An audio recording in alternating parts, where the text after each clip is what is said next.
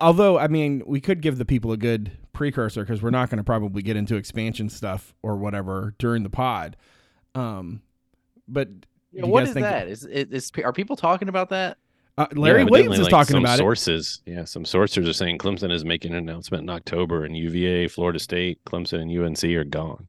I had a friend of mine, Kyle, who texted me earlier today. Not our Kyle, a different Kyle. Mm-hmm. And who texted me earlier today, and he was like, and I was like, look, I don't believe any of this until like real people, announce it or whatever. And so then he sends me the Larry Williams, and I'm like, okay, well, Larry's legit. Like, all right, well, now I'm paying attention. I mean, Larry definitely knows his so yeah, Larry knows his stuff. Yeah.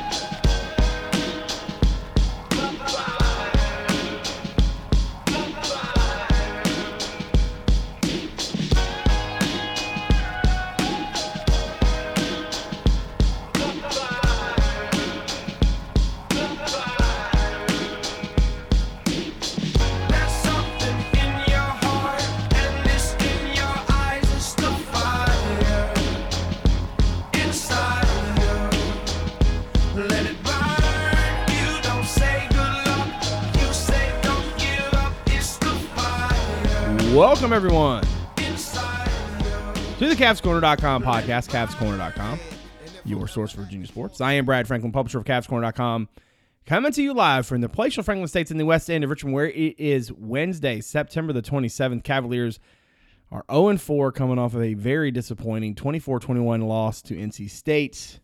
Did force a turnover, so Ferber's prediction from the 3-2-1 last week came true. But yeah, we're a mixed bag for sure. They outgained State 384 to 319. Calandria goes for 271 and a pair of touchdowns as well as a pair of interceptions. Penalties at the end, last 36 seconds, certainly had a lot to do with the outcome of that game. We will no doubt be discussing that and so much more for your listening pleasure on this year program. Before we get started, let's go around and introduce everybody. First, in Fishersville, board moderator du jour himself, David Spence, is on the show. How's it going, my friend? Going pretty well. Pretty epic weekend for me. Thanks to everyone that made it possible. 0-3, but still had a blast. Who Dave's on the board at Who Dave's on Twitter.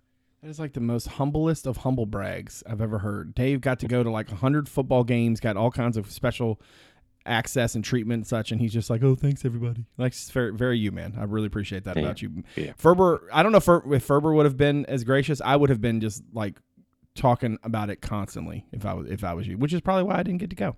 All right, speaking of Justin Ferber, the aforementioned editor-in-chief of CavsCorner.com is also in the podcast on this podcast from his home in Charlottesville. How are you, my dude? Yeah, I just wanted to say you're welcome to Dave for all my yeah, you're welcome, Dave. Yeah, there you go. Yeah, you're welcome. Whatever part we played. Yeah, you did come through strong, so we could tailgate Friday night. Appreciate it. I was there in the first quarter of the weekend. So, at Justin_Ferber on Twitter. Cavs Corner also on Twitter. Cavs_Corner. Great place for the in-game updates. As good as they may be. The content items and the occasional witty banter. All right. 24-21 lost to NC State. Brennan Armstrong goes 15-30 for $180 and 2 touchdowns, as well as that 1 pick in his return to Scott Stadium. He ran for 64 yards on 15 carries.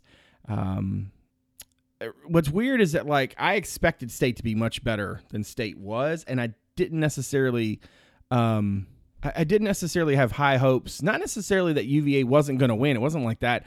It was much more just about, like, if you told me Brennan was going to basically go for that many combined yards, I would have assumed UVA lost this thing by like 10. So the fact that they were in the game and basically, pushing the thing to overtime until the last 36 seconds, I think in some ways is a positive. Overall, Dave, let's start with you. Coming out of that game, now that you've had a couple days to sort of let it all process, let your incredible weekend of football process, even though, like you said, your squads went 0-3. As you look back on that game Friday night, do you take away more negatives? Do you see some positives? Where are you at on the whole thing? Yeah, I mean, I don't know that it changed my view a whole lot. I mean, the game did not go at all like I thought it would. Even though the game was close, and to me, it never felt like Virginia was going to win it. Until maybe when they had the miracle 2-point conversion at the end, I was like, oh, maybe they'll steal it. And then, we saw what happened after that. But I thought the defense played well. They created a little havoc. They forced some forced turnovers, and it just played better than they had the last few weeks. And the offense moved the ball well, but all of it just didn't add up to a lot of points on the board. And NC State, kind of unspectacular but solid during the game, and that's really all they needed to be. So I mean, maybe I feel a little better about the team coming out of it, but that's a game where a better team would have taken advantage of NC State not being up to par and gotten the win. But Virginia's just not there yet. If you're optimist or pessimist, every week you can find something, and this week was no different. Yeah, what's interesting when I was looking at some of the numbers, so NC State on third down, they got into third and short pretty nicely. They were 4 of 7, but then on third and long they were 1 of 4, which honestly, I feel like third down has been such a problem for the defense, and for them to play, like today's point, I saw some steps in the right direction. I'm still a little bit sus on the whole thing, right? I just don't think that they're anywhere near not only where I expected them to be, but where I think they should be. And I'm curious to see if playing some of the young guys is a way for them to sort of take some steps in the right direction. Obviously, Cam Robinson had a team high 11 tackles, 8 solos, he had 1 QB hurry and a half of a TFL. I thought in a lot of ways, Ferber, the defensive piece of this, we're going to talk a lot, I think, later about quarterbacks and fun stuff like that. But the defensive piece of this, with apologies to special teams, which continue to try men's souls, the defense continues to be the thing that I feel like if they don't turn that around, if they don't figure out a way to, to sort of replicate some of what they did in this game, it's going to be a really rough road for them. And I think that's a big reason why maybe the Tennessee game is an outlier, but the other two games, I mean, that's a big reason why they went the way they went, is because the defense just was not up to the task. As you look back on Friday night, what are some of your key takeaways and what are the things that are lingering for you? Yeah, this is kind of a hard game to process. I think I agree with kind of what Dave was saying. It didn't really go as I expected it to. I kind of thought NC State would handle it. And I think Dave's point is a good one about even UVA didn't win and maybe a better team would have won. Even, yeah, you can give them credit for being close, but maybe a team that's a little bit more further along in their development would have won this game. Yeah, I think the defense played better than they have. I think it's interesting to me that 2 years in a row, against a nice offense, Rudd has come up with a pretty good game plan, I think. Yeah, that's a good point. I think it was the same kind of recipe where almost kind of kind of keep everything in front of you, kind of sit on the short stuff, stop the run. And I thought they did a pretty good job against the run. And Brennan got loose a few times, but I mean, certainly not enough to where I was I wouldn't say that cost them the game or anything, even though he had a nice little run at the end that kind of put them in field goal range. Yeah, I think they were better. I'm a little cautious on maybe they're turning it around, just because again, last year we saw them kind of do this against Syracuse. So we'll see, what they look like against Boston College and beyond. But other than that, I mean, I thought, on offense, they weren't consistent enough. They had a few nice drives.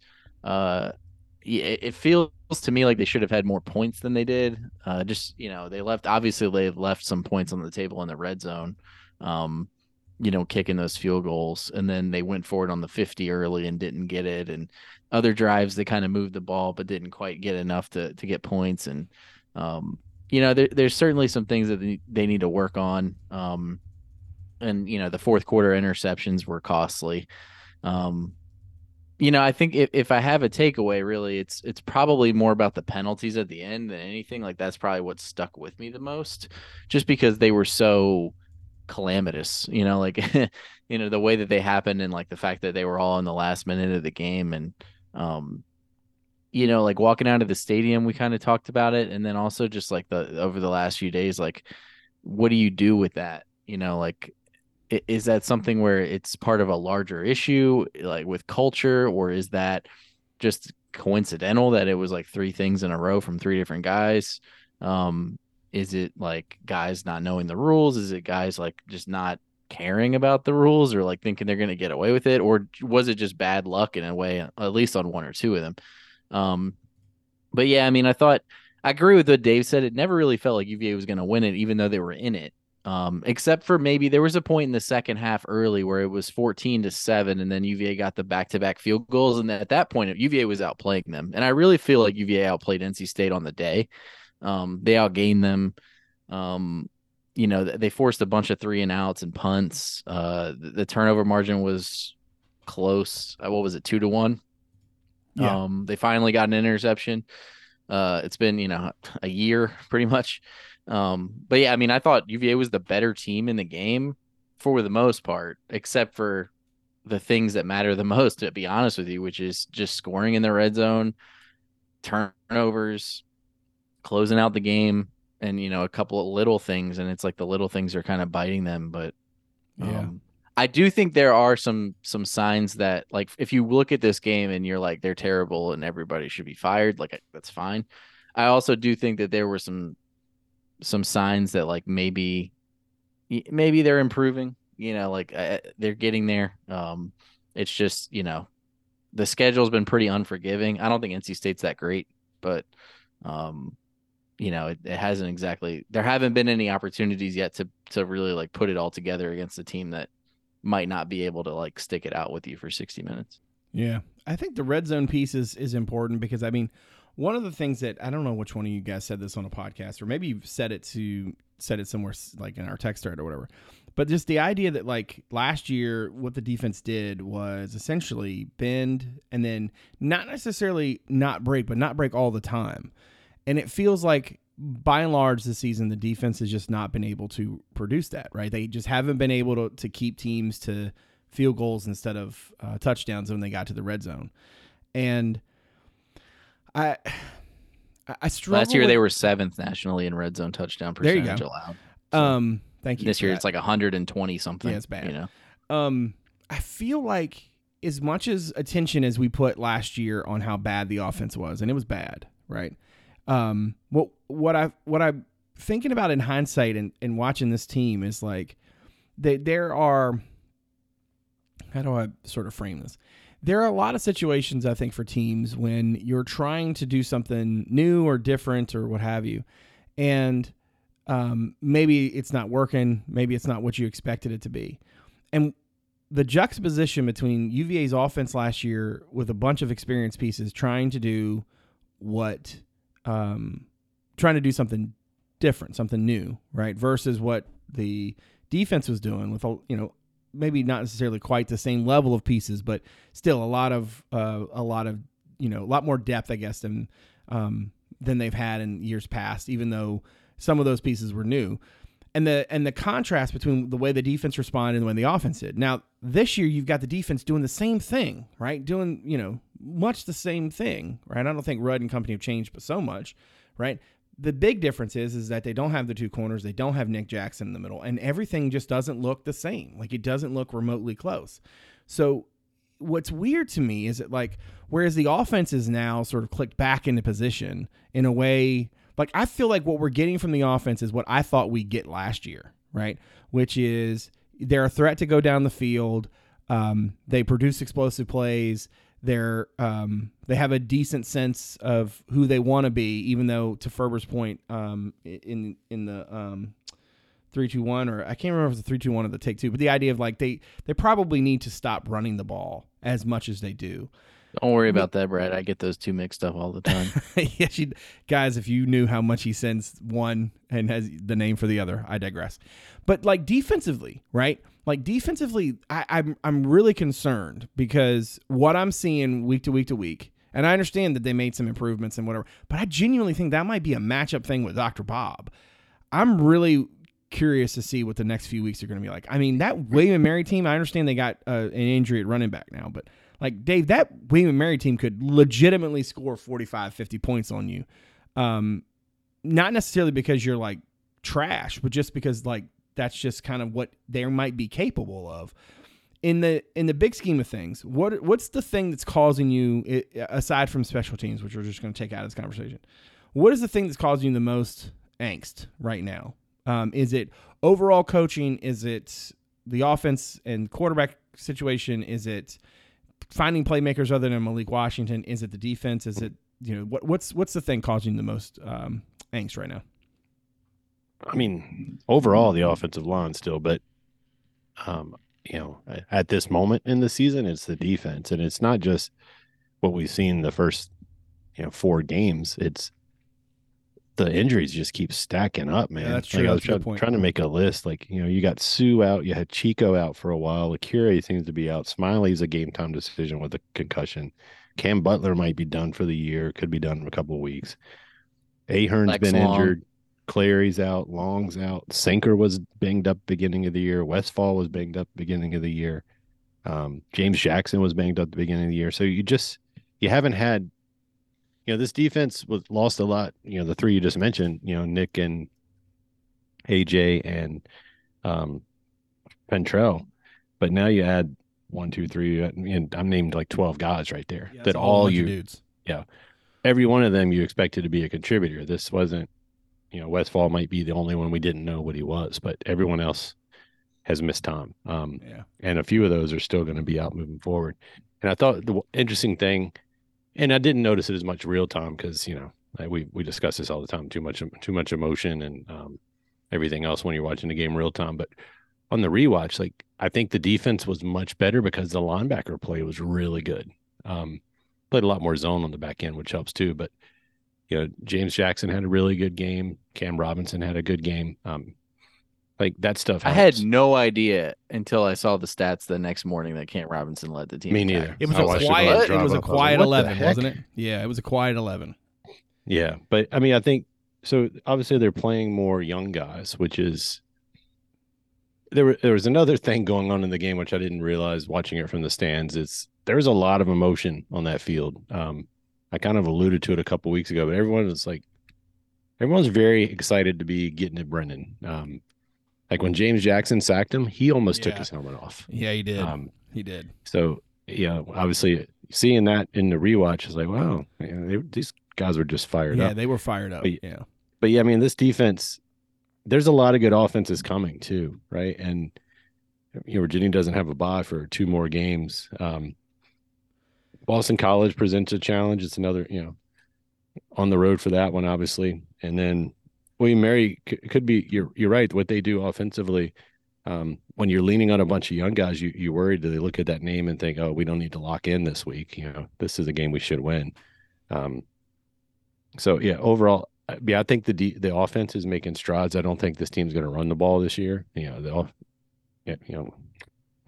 That seems to be a lost cause.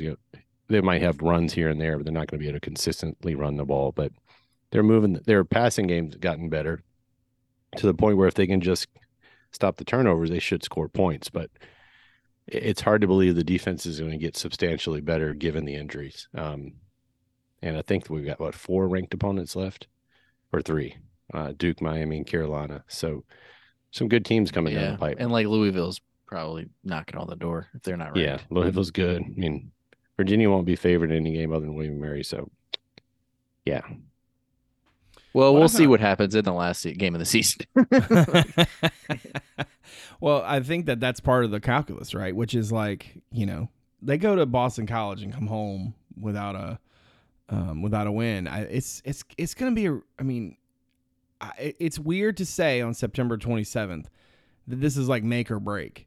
But look, let me frame it like this.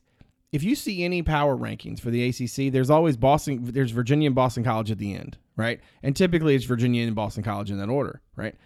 If you can't get a win against literally the worst team otherwise, you're in a world for hurt, man. You're in a really tough spot. And it's not so much that I don't think UVA could sneak up on one of these other good teams. They obviously can. But how are you supposed to have any expectation that's going to happen? And what about everything around everything, right? The morale, the buy-in, the camaraderie, all of it. It really feels like to me that this weekend is a huge opportunity not necessarily not, and I don't mean that to make gains. I mean that just even put themselves in a position to make gains, because I feel like without this win, this thing could go real bad real fast. And even worse than, I mean, we all think 0-4 is bad. You know, we're making 1982 jokes and stuff. Like, man, it could get worse. It could get a lot worse. To Dave's point about the running game real quick, I did think this was interesting. So they had -3 rushing yards in the third quarter, but they had a nice balance between the run, the pass, and the fourth. They were 53 on the ground, 50 through the air. And the reason I bring that up is that I do think they can get a little bit more from the quarterback position on the ground than maybe either they would have intended or they would have expected. And I'm not saying go out there and run the Bryce Perkins sets. I'm just saying that, like, you know, they've got to figure out ways to get it when they can. Speaking of quarterback, let's segue a little bit into some previewing of Boston College and talk about the Calandria versus Musket of it all. So it certainly seems like at this point, unless Tony is just not healthy, unless he's unable to go, he's going to be the starter on Saturday. One word answer, yes or no. Do you think it's the right decision, Dave? That's your answer. That's a great title for the episode. Yeah, I mean, honestly, I've been thinking about this for 3 days and anticipating the podcast, and I still haven't come up with my solution. I'm gonna say yes, but yeah, I'll put a low confidence level on that one. My man just put a low confidence level on his own opinion. That's when you know he's cerebral. Ferber, what about you? Yes or no? Right decision? I'm gonna need more words than one to explain. We'll get to that. I've had the same issue. I've had the same issue as Dave, but I'm gonna say no. Wow, so I get to break the tie? It's not the right decision. I think it is, in the sense that, like, okay, as a coach. No, yes or no, Brad. Just yes or no. No, I know. I'd segued into us discussing it. See, this is what happens when you're the traffic cop. My answer is yes, and here's why. I think Calandria is the best thing to happen in this program, and yet at the same time, I do think it's unfair to Musket to essentially take the job from him when he's hurt. I think that you go into it planning to start him, and you see what happens. And I feel like you have the conversations with him, you have the conversations with Anthony. I think that both of those kids, I think you got to have you need to be in a position as a coach where you can back up what you say to your players, right? And all along, even before Calandria blew up, he said, you don't lose your job because of injury, right? And if he turns around on that now, it's a terrible look down the road. And listen, if Musket goes out there and plays poorly, you get your Anthony Calandria anyway, right? I do think the calculus changed between game 3, right, when we were talking about this, and like, okay, well, what do they do? Or excuse me, I guess it was going to Maryland. We were having this conversation, right? Which is like, all right, he's come out against JMU, whatever. Can you go back to Musket when Calandria has been playing so well? And we worried that, like, well, if you put Calandria out there and he doesn't play as well, and then you got to go to Musket. Well, now you're sort of forced to, because, you know, whatever. They were given, like, for lack of a better description, the gift, right, that he wasn't able to go. Well, now if he's able to go, it changes everything for that. And I feel like you at least got to let the kid go play. Worst case scenario is you go back to Calandria, and that's what you are. Best case scenario is you figure out Musket's also pretty good, and his experience and his and whatnot is actually a good thing for the team, in the way that, like, even though Calandria has been able to make a lot of plays down the field, he's also made some, you know, young kid, rookie mistakes, right? So what you're hoping is that Musket, if he plays, is able to go out there and cut down on those. All right, which one of you wants to get into your long soliloquy about why you answered yes or no? Ferber, do you want to start us off? Yeah, that's fine. I 100% agree with everything you just said, to be honest with you. And I don't, when I say no, I'm thinking more about, like, the long-term ramifications than the short-term. Because I agree with what you said about Tony. I think, you know, he was a starter to start the season for a reason. I didn't see anything in the Tennessee game to make me think he's bad, and that's not why I said no. And honestly, I think there's a case to be made that, like, you know, your point about the locker room, and then also future transfers. It's like, we're not going to just scrap you, you know, after a game exactly, yeah, where you get hurt. So I think there's like a valid thing there. My only concern is that, and also one other point too is that like Calandria is not winning. It's not if they're That's fair. 3-1, then I Yeah, would that's a good think point. differently. But the devil's advocate case is that you're sort of now like inviting, and I'm thinking about this from Tony Elliott's perspective, not mine. So I'm thinking like what's best for him. And I think that this could get him into a little bit of like a tricky situation just because and you could say the same, I guess, about not playing Musket too, but if Musket comes in and they lose to Boston College, then what? Do you go back to Calandria? Like what's the threshold? And I think that's where I'm thinking about it from like a managing the fan base perspective. And I know that he doesn't care about that. He said so himself yesterday. And he probably shouldn't. But I do worry that like, you could invite some issues into the calculus here that aren't Right. there now with like, now later, like 2 weeks from now, like our guy's going to be like, like we talked about earlier in the season, almost in like a Calandria camp versus a Musket camp. And then, and it's like, how long does Tony get? Like, how long is Musket's leash if like Right. they go to BC and lose kind of similar to how they lost last week, like 24-17 or something. Do you Right. give him the Wayman Mary game? Right. I honestly think the best thing that could happen really would be like you give Calandria this game and then you give Musket the next one if he's ready to go. And then it's like if Musket comes in and beats William and Mary, then you have the bye week to kind of transition back to him. But we'll see. I don't think I think this is an impossible situation, to be honest with you. I think about it, and Dave, I'm curious to get your point of view here. I think about it in the inverse, Ferber, which is like I actually think that by doing it this way and doing it now, he's actually setting himself up for potential success. And here's why. All right, let's assume Tony goes in and he plays, but he doesn't play well. All right, you gave him his shot. You did what you could. You're now going to turn the keys over to Calandria. Cool. All right. If he plays and he plays mediocre, you get 2 games to look at him, and then you get a bye week to decide which way are we going to go, right? I think the worst thing that That's he could fair. do. I think the worst thing that he could do, Dave, is that, and I don't necessarily agree. I think he probably should think about what the fan base wants or thinks, because ultimately, like that's like the lifeblood. That's in a lot why of I ways. said no, is because I just feel like 6 weeks from now we're gonna look back and be like, all right, now we got an issue where it's like The trick, I think, is if he plays the wrong guy for the wrong reasons. And I don't think dude doesn't lose his job because of injury is the wrong reason. I think we've seen so much quarterback cluster you-know-whatery that, like, it's hard for us. It's like we've got quarterback carousel PTSD, right? Because we've seen a lot of it, right? And that's what I think all, cruddy teams, over the years, like that's one of the staples, right? Is when you have, you have 2 quarterbacks, you don't have any, right?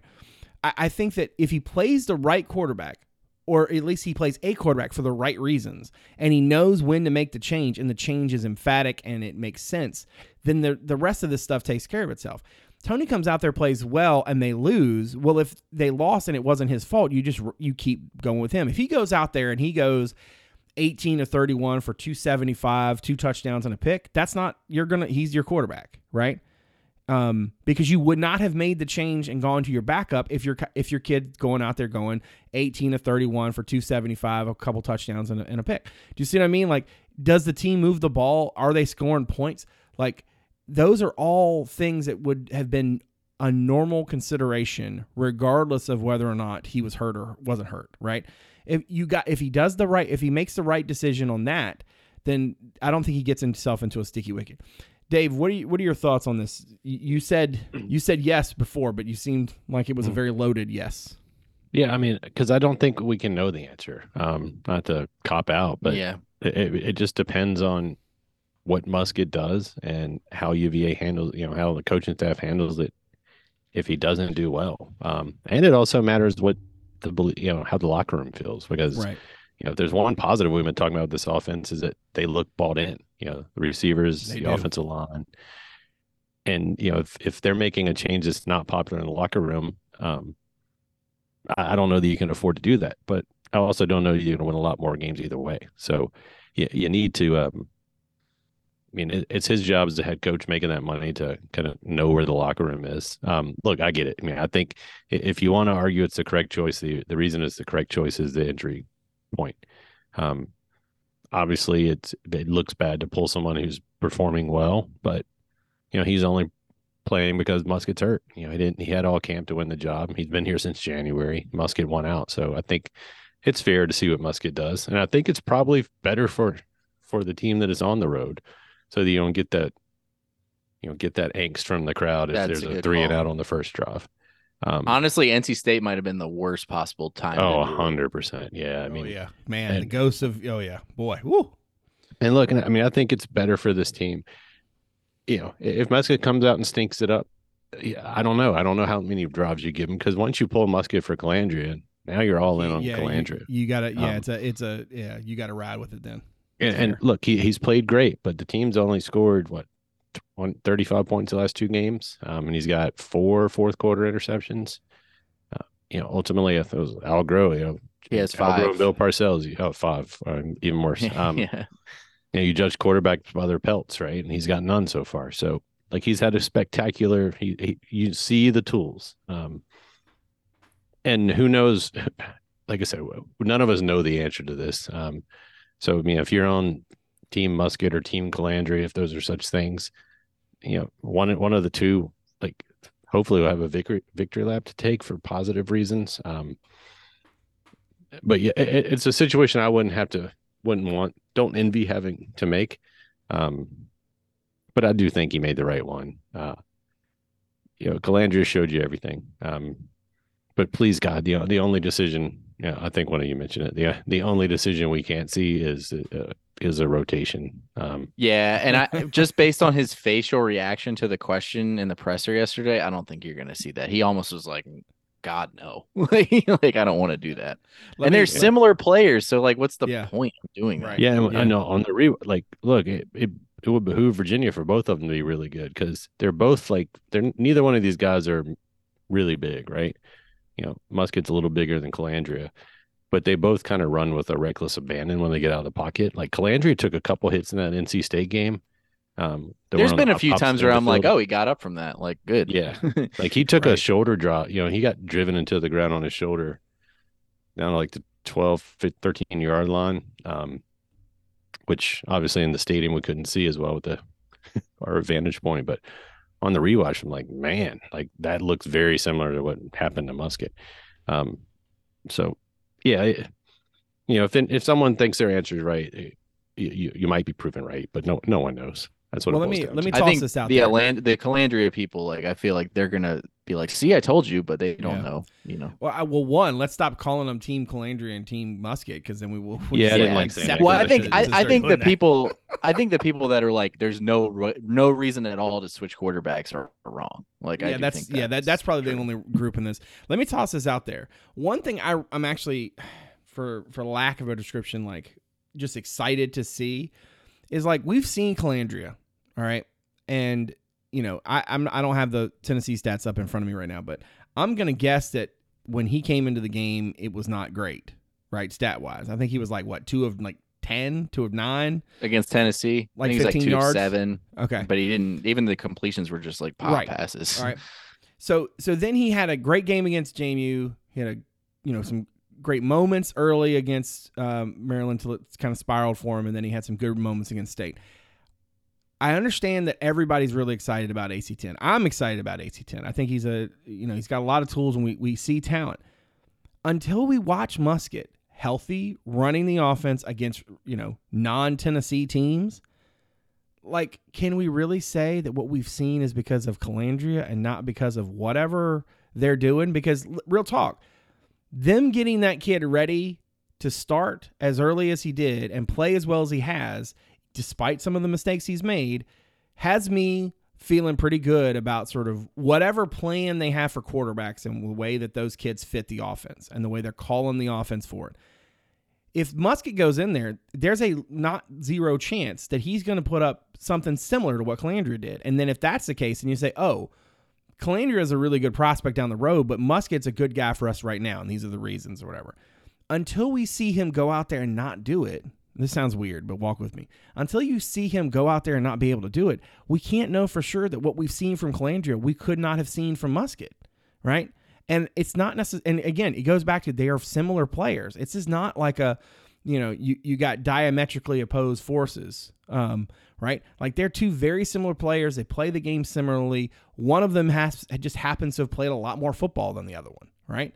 And if that is the thing that helps Virginia, in some of these spots, maybe that's important, right?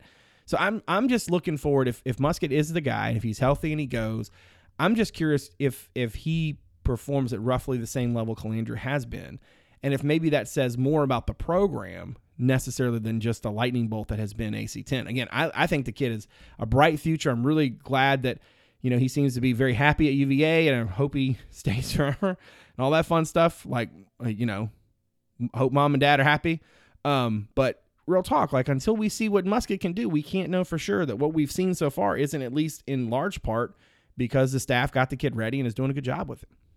But, yeah, and I don't think, the decision to start Muskett is going to, assuming that's what happens, because with the caveat, we felt like Muskett was going to start every game for the last two. But, Tony seemed to indicate it a little stronger this time. But we don't know that him getting the start is going to influence Calandria's decision to stay or leave any more than we do him playing all year, influencing the decision he stays or leaves. Yeah, so, and it's not like they built their whole plan around Calandria and now they're like going to the bench quickly. It's like he was thrown into action because the guy got hurt. It's not like he could be like mad about this. Yeah, I mean, he can't be like, the reasons you're going to lose a player like Calandria, or any player, let me not say him, aren't going to be because of, I got to play 11 games instead of the 3.5 I got to play. So it's going to be some other team offering him something Virginia doesn't have, and Virginia's not going to have that regardless of whether he plays or not. But again, I think it also goes back to the, does Tony and ultimately Taylor and Des know the locker room? And as long as the locker room's happy, you kind of step out and let them do what they want. Because I'm sure there's some guys in the locker room who understand how hard Muskett worked to earn the job. And they're looking to themselves being like, man, if I get hurt and someone comes in, did I not get to play again? So yeah, it's a tough decision, man. That's why Tony makes 4.6 this year. Well, I was going to say, what are you looking up the contract, Dave? How would you know that? I haven't looked at that in a long time. No parts of it. One more thing on the quarterbacks before we move on to BC. I don't think it's that hard a decision, and then maybe I'm weird, but I just don't think it's that hard. Maybe I'm more impacted by the whole, them saying publicly a guy doesn't lose his job because of injury. But I think once you said that, it just didn't, that piece right there. That's like, oh, I just, and I think a lot of coaches are like that, but I don't think it's that hard of a decision personally. I think his logic on it yesterday was very sound. He was like, we only got to see him play like 40 snaps. Like, it's not like we got a big sample size of him being bad.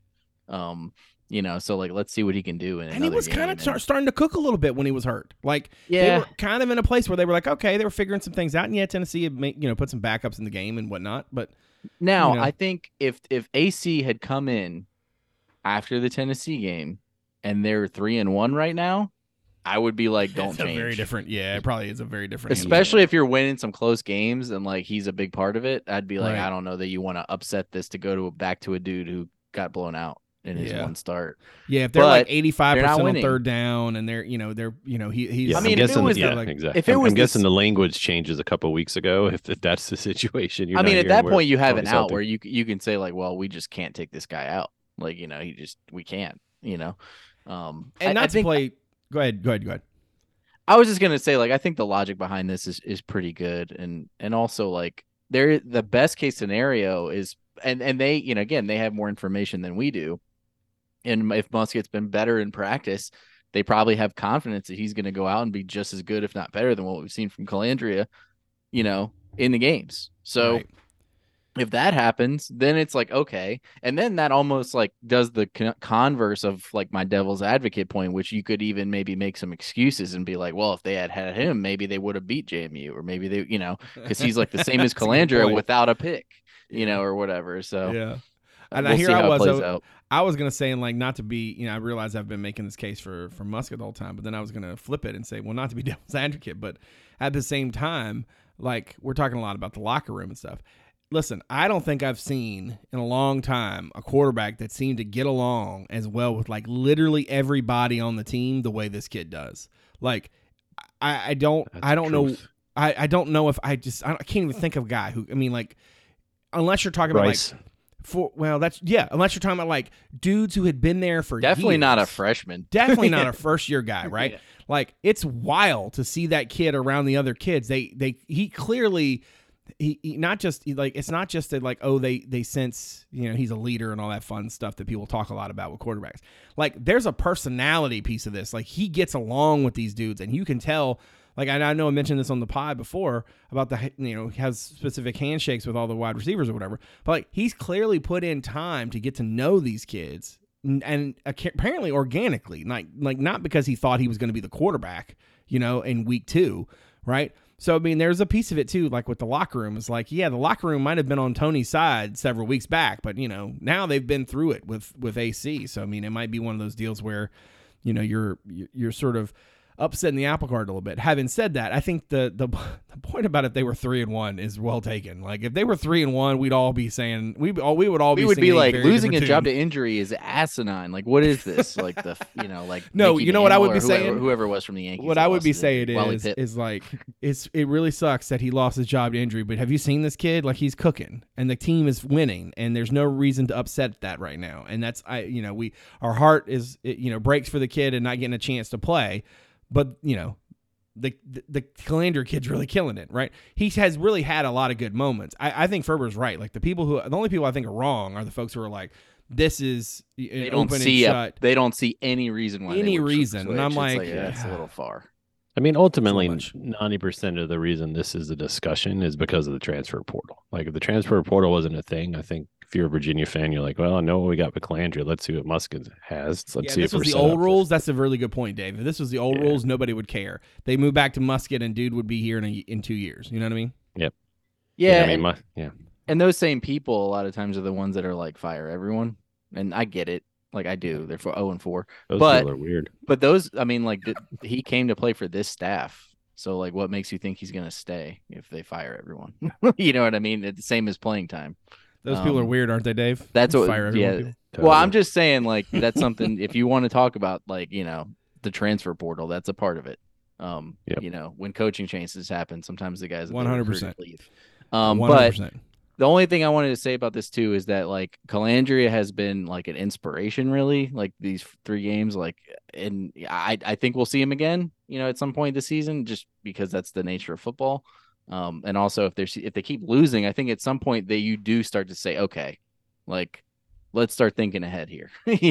When you get into November, maybe you give Calandria some more time. And if Calandria, somehow beat Virginia Tech or something, like, maybe salvage something. But also, like, we've talked about bad quarterback play on this podcast a lot. Too much, one might say. And it's just remarkable to me that, like, it's one thing if your backup comes in and does this, like, that's remarkable in itself. But the fact that he's a true freshman is, like, truly, remarkable. It really is. It really was. How wild many- that they- How many veteran quarterbacks have we seen that were supposed to be the starters look so unprepared and, like, just not ready for the moment and not able to make plays? Yeah. And he has no fear. Maybe he needs to be a little bit more scared, like, in certain situations. But ultimately, like, I would rather. This is gonna sound crazy, but I'm having way more fun watching this version of UVA's offense and quarterback than some of the teams that won more games. Like, not for like the sure. Bryce Perkins teams, Yeah, obviously, yeah, but like not like Bryce or Brennan in 21. But like, yeah, for but sure. like last year's team was way worse than this for me. Like, You mean just like the 3 and out, 3 and 2016 out, team? 3 and out, 3 and out. I mean, the defense was better, but yeah, I mean, like, and then all the London teams basically, like, they won more games, but it wasn't because of the quarterback most of the time. Yeah. True that. Yeah, I mean, I don't know if we mentioned it, but I mean, I don't. There is the, there is the extra bump on this decision. The 4-game red shirt. He's played 4, so if you're going to play Musket at some point, do it now in case Musket's really good. Then you at least do Calandra the solid of keeping his red shirt. mean, I think we all know that that's an issue. I don't think that's why the decision's being made now. And that's kind of a pipe dream too. It's there. I mean, it is. Yeah. I don't even Bronco even before the transfer rules was like, I don't care about that 5th year until we get there. Like, yeah, exactly. I mean, I don't think it's anything to do with this decision. I think the timing just worked out this way, but it's another caveat that people have brought up. And ultimately, like I said, if Tony Muskich comes out and we realize the reason he beat out this, Calandra kid was because he's that guy too, which obviously we didn't see early in the Tennessee game, but he made some throws, some really accurate throws. So if he can come out and be good, and he keeps the job the rest of the year, at least Calandra has that extra year and a lot of experience. I don't anticipate that happening, but it is another factor at play. Yeah. Also, shout out, like this is a segue kind of, but shout out to Malik Washington, man. He's good. Like, you better know his stats. He'll come after you. Yes. I mean, yeah, he's like, he's just open. Like, dude he just gets open, bro. Yeah, I 10 mean, for like, a $170 against. Hold on, real quick. 10 for a $170 against NC State. He let's see, he had 9 for 141 against Maryland, and then against JMU he had 5 for a $119. Now, granted, one of them was 63 yards, but still, dude is just. I mean, he's number 1 in the league in yards and receptions. I mean, he's just killing it, man. He's just absolutely just killing it. I can't remember a Virginia receiver just like him. I mean, he's kind of like a blend between Alameda and Billy Kemp. He's physical, so physical. Yeah, he's more like Alameda with a yak. Like, and that's where he's really been a huge help. Yeah, I think he takes a 20-yard play and turns it into 50. Yeah, I mean, we saw some of that in his Northwestern tape, but yeah, I thought he would be more like a Billy Kemp, where it would just be possession. He would make some plays, but it would be more like he would have 60 catches for 600 yards. You know what the biggest compliment we can give this dude is? Which one of us we fought over Sedarian Harrison as being our guy at the beginning of the season, right? And Malik has been so good that like the poor kid can't even get on the field, right? Like that says plenty about how good Malik has been.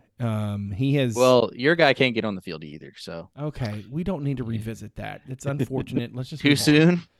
Yes, too soon. We'll revisit at the end of the year, and you guys can laugh at me that I picked a guy that didn't even make it past the second week of the season. Anyway, or to the second. Did he make it to the second week? Anyway, he did. All right, he let's walked talk about off with a bomb at the end of the game. That was one of his 2 targets for the year.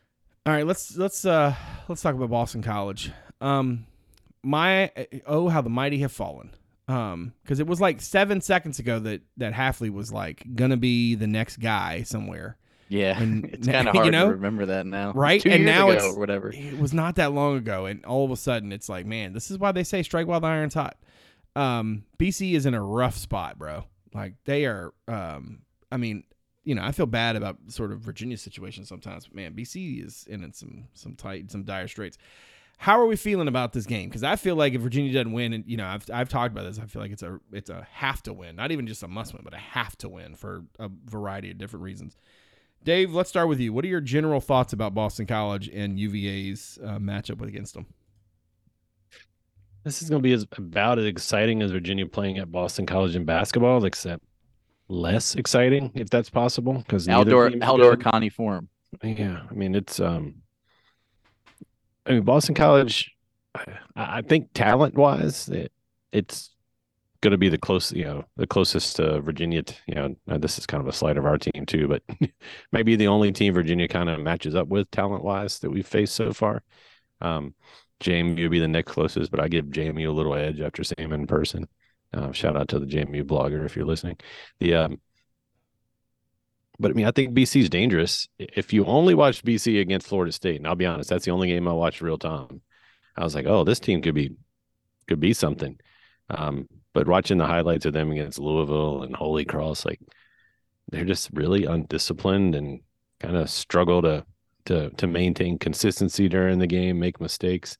Their offense is right now a lot of predication on broken plays and the quarterback making plays with his legs. So that said, like I see a lot in common with Virginia with it. So I mean, it's going to be a test. If Virginia's going to get a win in the ACC, this might be it before the last game. We don't know what Tech's going to be at the end of the year, so it's a winnable game. But I mean, I wouldn't bet any of my life savings on it. Let's put it that way. And he had the opportunity to do that. Ferber, what are your general thoughts about the Eagles? Man, yeah, I think Dave kind of nailed it. Like, I watched some of that Florida State game too, and I was like, man, I can't believe this team is hanging tough. Because I actually watched when UVA was playing Tennessee, I had their Northern Illinois game on like a different TV and was kind of just like passively watching it. And every time I looked up, they were doing something bad. So I was like, man, this team's just not very good. And then you see the Holy Cross score, and you're like, man, where's this season going? The Castellanos, the quarterback that they're playing, wasn't their initial plan for starting quarterback, but he seems to be okay. He can run. His numbers are kind of comparable to Calandria's, but he's played 4 games. And he doesn't have as many turnovers. But you're right. I mean, like, the discipline blows their penalties are out of control. Like, they have so many penalty yards. If they do that against UVA, that's going to be a big help. And so UVA needs to make sure they don't shoot themselves in the foot, so to speak, and give that back to them in terms of yards. So, yeah, I mean, if this was at home, I'd feel better for sure. I don't think it'll be like a packed house or anything, but at the same time, it's, you have to go on the road and do your thing, and that's not always easy. And I think it's going to be a close game. I think it'll probably be determined by which team plays a cleaner game. We don't know, like, if Musket plays, like, that is a variable that we can't really account for right now. Just because, like, we haven't, I mean, I kind of know what they'll be if Calandria plays, I think. They'll probably get to somewhere between like 20 and 30 points, and probably going to have a few big mistakes, but some awesome plays in the meantime. With Musket, I don't know. And BC's defense has been pretty terrible. So this might be an opportunity game for UVA in the passing game. And I think Dave's right. I don't think UVA is going to be able to run the ball in this game or really much this whole season, because I just don't see it from what they have up front. But they've done a pretty good job in pass pro, so I think it's time to just air that thing out. In the preseason, Dave, you had Virginia winning this thing 19-13. How you feeling about it now? So Virginia's hit the only game we haven't gone over in was last week, and only a half-point shot at some books and 2-point shot at most. So I'm going to up my my total scoring, because I'm trying to pull. I think it's a 45-point over under this week, but my betting app wants to be slow. So I'm going to play the over. 54 is actually the number right now. So you got UVA scoring all 54 points? Yeah, 54-0 Who's push. No, you won't do it. You won't do it. Heck no, I won't do it. I mean, I'm concerned just with the injuries on the defense for Virginia. An away game, at least they get an extra day rest, I guess, to kind of get healthy. It sounds like, if you just think about the defensive line is missing, it's going to be hard for the defense to create a lot of pressure.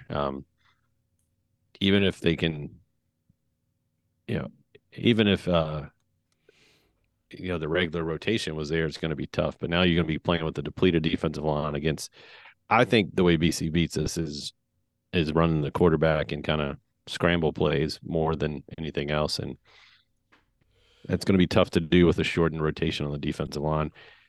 We don't know what Musket's going to look like. I mean, I do like the way the offense is, has looked, other than everything short of turnovers and points scored, which aren't that really that important for offenses. Yeah, it's points is just it's an old stat. That's like an old fashioned stat. Yeah, some people think it matters, but like, I mean, I'm kind of in a show me state with this team, so I can't pick them to win, especially on the road. They haven't shown us the ability. If anything, they the 2 games that were close were both at home. On the road, they've been handled pretty easily, even though one was neutral. So I'm going to give Boston College the advantage, mainly because of the defensive injuries. Virginia losing this one 27-21. which doesn't. Hold on, I got to do my math again. I had to push this up. So, That's I want to go 48. over. That's Yeah, 48. that's 48. I get some more points. So let's go 34-28 BC. I love how you're doing this like we really track it. Like we say it and we never talk about it again. But I'll write it hats down. off to you for really trying to get. I mean, I keep track of what we said in the preseason. But all right, Ferber, in the preseason you had it 23-22 UVA. How you feeling now? I have no idea what to do with this. I really don't.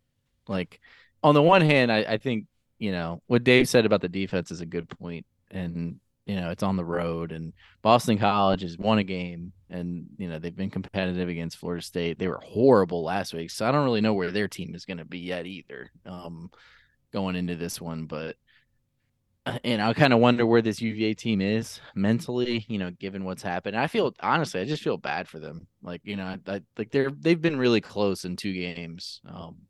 And the other 2, the 2 home games, and like the way that they lost both of those games, obviously, like, those were a lot of those are issues of their own making, right? With the penalties and the collapse against JMU. But, you just would like to see them figure out a way to get it right. And I definitely think they can. I think, there's a good chance that they go up there and win. But there are a lot of uncertainties, the quarterback being one of them, and the defense. And I think Dave's point about Castellanos getting out of the pocket and running around, which is something he's done pretty well, that kind of scares me a little bit. And, ultimately, it's going to be a close game. It's probably going to come down to red zone offense and turnovers and special teams and a few other things. And UVA still has a ways to go in those areas. Hopefully, maybe they go up to BC and they show us, hey, the schedule's been really tough and we're better than 0-4, and they win by 14 or something. But for now, I'm gonna go with BC close. I think it's like 24-21, something like that.